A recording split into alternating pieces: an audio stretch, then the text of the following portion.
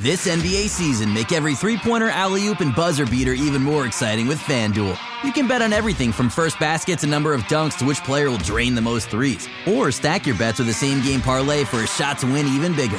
It's quick, easy, and you'll get your winnings fast. So download the app today and see why we're North America's #1 sportsbook. Make every moment more with FanDuel. 19 plus and physically located in Ontario. Gambling problem? Call 1-866-531-2600 or visit connectsontario.ca.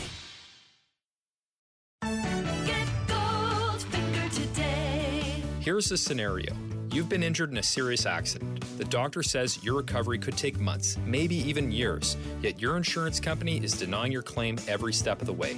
If something like this happens to you, call me, Brian Goldfinger of Goldfinger Personal Injury Law. We have offices in Toronto, London, Peterborough, and now Kitchener-Waterloo. Visit goldfingerlaw.com and get us working for you. Get Goldfinger today. You know what I want?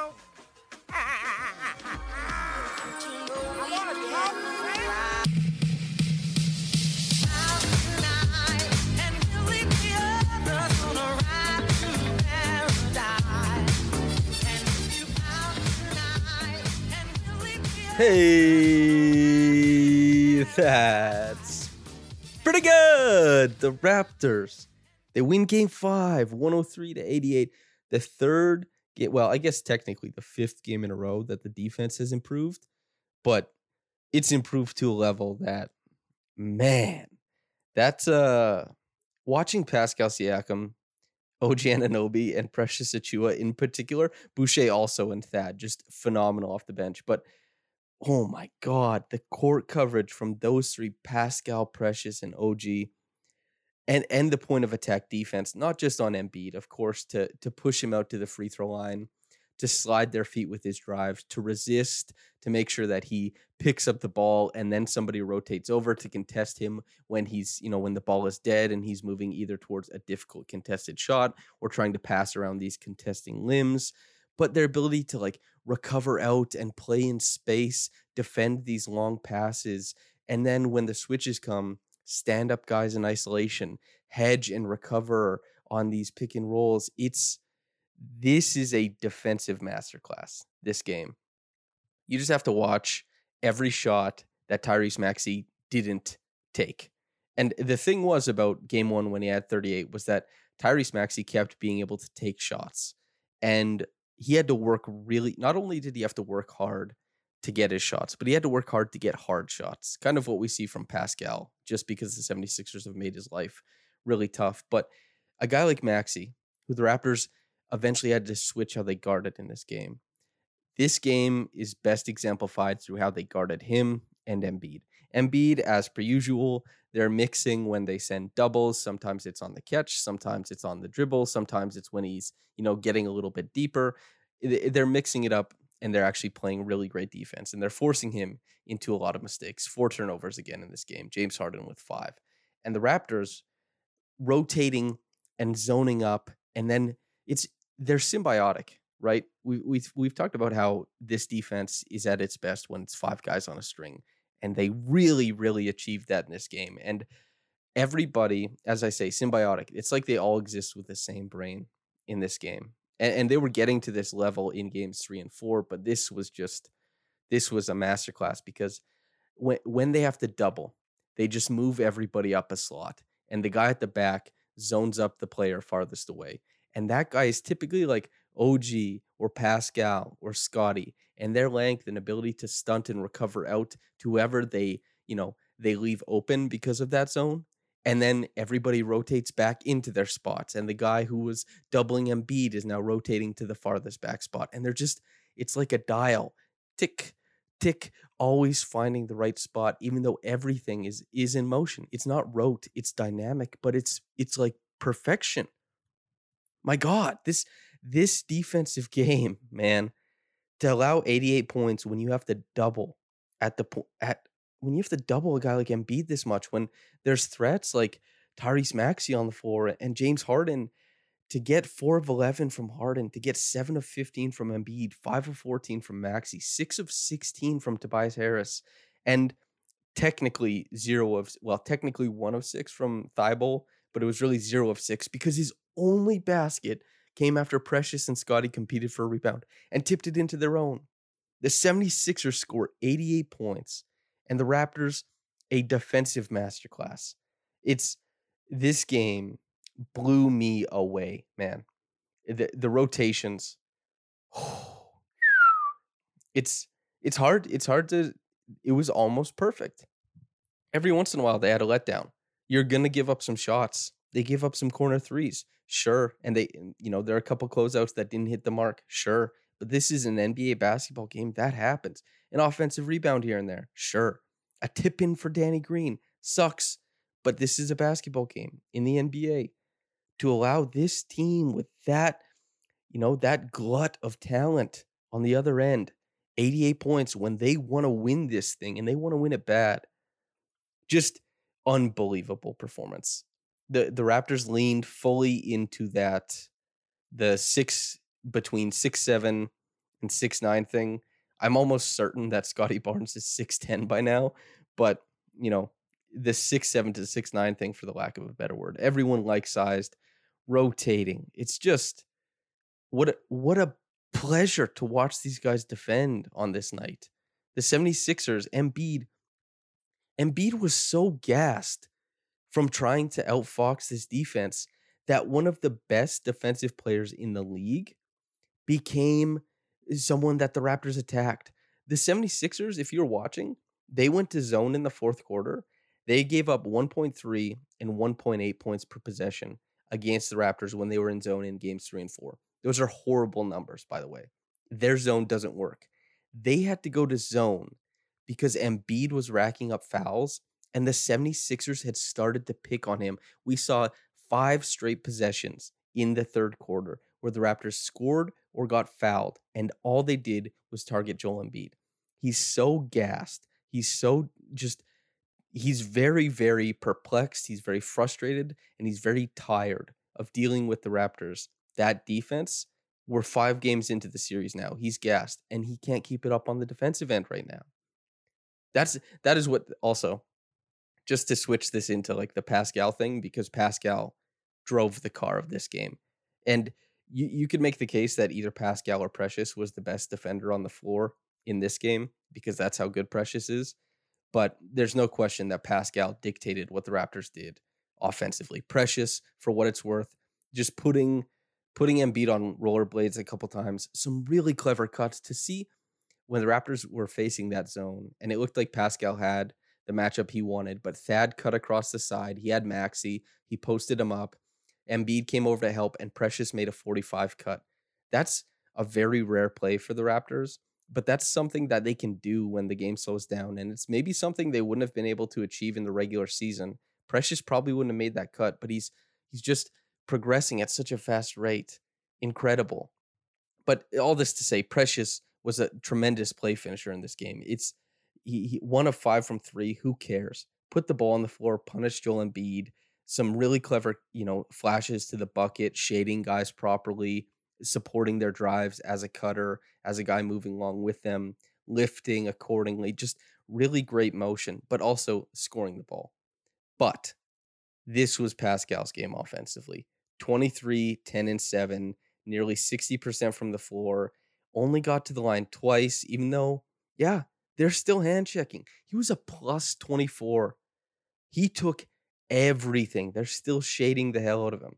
They still want to double. They still stunt to double. They still want to just throw everything at him. And he's taking it in stride, reading that defense, and just moving into dangerous positions for himself, into tough positions where he's hitting shots to help keep the offense afloat. And he's just so damn good when you consider that defensive workload where every time you look at the screen, you see that, Maxey's catching, and he has advantage, and who's sliding over from the other side of the court to deter that drive? It's Pascal Siakam. The play progresses 6 seconds. It swings to the other side. They get it to the baseline, and now Tobias Harris is driving. Who's sliding over to make that rotation to deter the drive? It's Pascal Siakam. That is so nuts to take the unbelievably heavy isolation and creation load that he had on offense, and the fact that he's rotating and then stepping out on defense on guys like Maxey and Harden, and they want nothing to do with him. They think if they go to the rim, they're getting blocked. They think if they settle for a jump shot, it's a bad shot. They try and get downhill, they try and keep the ball moving, but they want nothing to do with him. He's stepping out on those guys and also playing point of attack defense sometimes on Embiid and just quarterbacking their transition defense, which is at such a high level right now that it's, well, I've been talking about their defense for like 10 minutes already, but yeah, Pascal being able to do all that defensively and then keep pressing to get downhill, flip the screen until it's a snug pick and roll, get the edge, maybe get to a jump shot just to deflate that 76ers crowd, that 76ers defense, just, the Maginot line, right? Germany, France, you go around it, it doesn't work. You don't have to take the route that the defense thinks you're going to take. And also credit to Louis Zatzman, the history major, for that reference. I'm not just pulling from my own bag of tricks with that one, right? But Pascal, he's not unstoppable, but he's unflappable in this game. That there were times that the 76ers stopped him, that they took away that option that he wanted. But he just kept looking, he kept probing, his dribble couldn't really be disturbed, and he worked into so many advantageous spots for he and his teammates that he allowed the Raptors to drive this offense to a win. And once again, like, credit guys like Precious, credit guys like, Thad, that passing verve, the playmaking verve that he's able to bring. And then even just OG, 16, Scotty had 12 in the first half, finished with 12, but did exactly what he needed to do, which was take a guy like Tyrese Maxey, post them up, and just make sure that I'm going to get this bucket so that the 76ers know, hey, if I load up on Pascal on the strong side, if the ball funnels weak side, I have to give up a mismatch that I may pay for. This is something that they didn't have in game 3. When they lost, when the 76ers loaded up, it wasn't happening. There was nobody punishing that weak side. OG was making stuff happen at the point of attack. Pascal had a few assists that he created, a few plays, but no scoring. Now, Scotty, even though it didn't last the whole game, just that little bit of punch, so meaningful. And then, oh boy, the playmaking in transition, dude. Or even just the lob he threw to Thad. That's a guy manipulating in the pick and roll in his rookie season and then throwing a no-look lob and a quick one too to a guy pinching in from the dunker spot. That's pretty impressive. And then, of course, the no-look lob to Precious in transition. He loves the no-look. The stare down on Tyrese Maxey after he got the steal and made sure that, got a good look at him. Maybe want to give him another hug for the Rising Stars situation, and finished after, Thibault turned the ball over. Okay, let's talk about Thibault quick. This is what my breakdown will be on. It'll be out not tomorrow, but the day after. Oh boy. Matisse, so when I did the first podcast I did about this series, it was on Chucking Darts, and I was asked what my prediction was. I said Raptors in 7. And he asked me, wow, winning on Philadelphia's home court. And I said, yes, because Matisse Thybulle is eligible to play there, and they're worse with him. I meant that. Thybulle was a wholly destructive force. He ended up as a -1, but the ramifications of playing him, he tanked like 9 offensive possessions in a row. 9. And even still with the gift of, having the ball tipped in, it's not tenable. Sure, he played a nice role at the front, at the top of the 76ers zone. The Raptors had a really tough time in that second quarter trying to get the ball to enter the ball. But the Raptors can get used to that. The 76ers zone isn't very good. Sure, Thibault did what he does, which is catch guys off balance a little bit. But it's still, it's untenable as far as I'm concerned. His offensive stuff, the 76ers are better off in game 6 with him off the floor. OG, that huge hammer, that dunk, really, really supportive, nice cuts. He was 2 of 9 from 3. Obviously, you want that to be much better. But that also means that he was, 5 of 5, I believe, from the rest of the floor. When he was inside the arc, he made it count. Really smart cutting, knew how to punish the 76ers players who wanted to run him off the line, who were lackadaisical, against cuts, against the zone and everything. Like, I tweeted out saying this 76ers zone isn't as good as people might think. This might not be helpful for the helpful for the 76ers. And Blake Murphy responded and said they're good at standing in their zones. Outside of that, it's kind of a joke. They're bad at zone. And certainly they are. And OG and Precious and Chris and Thad kind of cutting against it, Pascal probing at the top. It's real, and they started using a lot more screens against the top guy in the zone to get Pascal downhill because they knew they just needed a foot in the paint. They needed Pascal to get there, and they needed to keep pressing Embiid.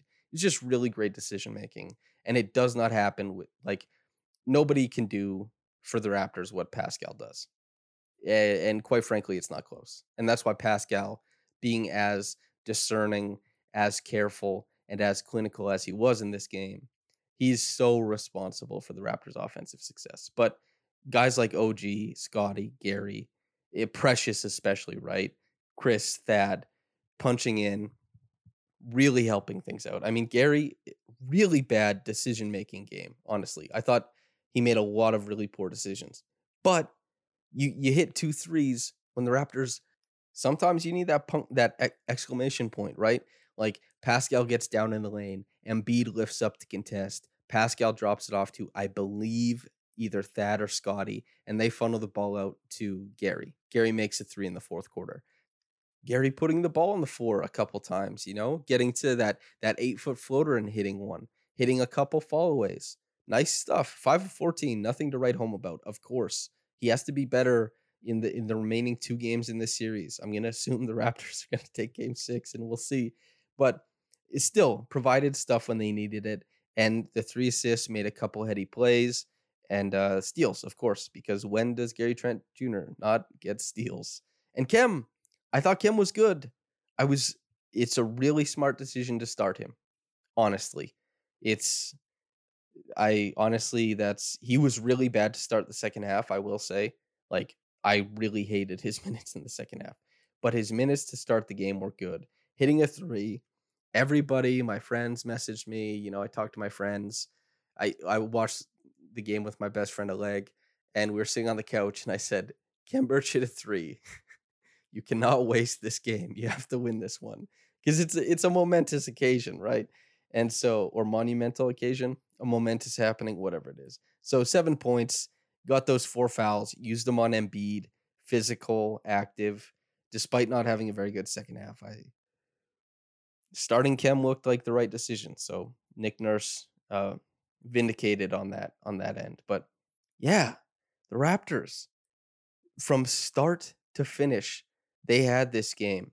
They're playing the defensive game they want to play, and they're just leaning as hard as possible on Pascal to create stuff, to hit enough shots, and then relying on guys like OG to punch gaps every once in a while, Scotty to, punish smaller players on these mismatches and to play make and be creative. Gary hit some shots. The bigs, like Precious taking Embiid off the dribble as many times as he did. That's awesome to see. That is just fantastic to see. Precious didn't miss a shot inside the arc. Cuts, clever. Drives, inspirational. Okay. And then Chris Boucher, it's such a vet, dude. I've been saying this for the longest time. He's been good for so long. Okay. The first 12 games of the season for him weren't very good, but that's it. He was pretty good afterwards, and then he became absolutely essential to what the Raptors wanted to do. And man, when Precious and Scotty tipped the ball into their own basket, Scotty brought the ball up the floor and turned it over against that zone, trying to get a post entry. Chris beat Shake Milton back to the basket and took a charge. I cannot tell you how much the Raptors needed that stop there. And it was just such a heady veteran play by Chris Boucher. I loved that play from him. Reggie Evans Award, I'm giving it to Pascal. Just an insane amount of work, dude. Defensive rebounds, defensive rotations, trying to make everything happen on offense, and did so brilliantly. Top quick reaction comment is from Clips. Quote, props to Precious to keep taking the ball right to Embiid over and over, not being scared of him. Another great game by Precious, end quote. That's right. And if there was a person who made a breakdown video saying why Precious Achua's offensive ascendance is so important for this series, and you can find that on Raptors Republic YouTube's page, I would go watch that after listening to this podcast, of course. And yeah, it'll be worth your time. You'll enjoy it, and it spells out basically exactly why he had success in this past game. And of course, his defense is just being able to play defense at the level that Precious does. I've been saying for some time he's going to make all defense. Who knows how many times, but he's just brilliant play from Precious tonight. And Pascal to keep hunting Embiid, right? In that third quarter. Really impressive stuff. The whole team to recognize that, man, he was food for a bit. He was food for a bit. Crazy to say, but there it was. All right. Thanks for writing in, Clips. Listener, thank you for listening in. Whether you got into it in the morning or at night, you'll be back here, hopefully, after Game 6, and then after Game 7, and then after Game 1 of the next series. And stay tuned tomorrow morning or tomorrow afternoon, no off days with Louis Atzman. It should be a really fun podcast for us to talk about this game together.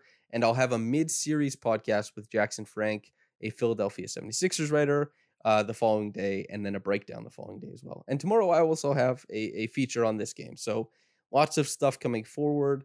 And yeah, I just hope you enjoy the stuff. Hope you enjoy the basketball. Super fun series right now. Thanks for listening. Thanks for tuning in. Whether you got into this in the morning or at night, have a blessed day and goodbye.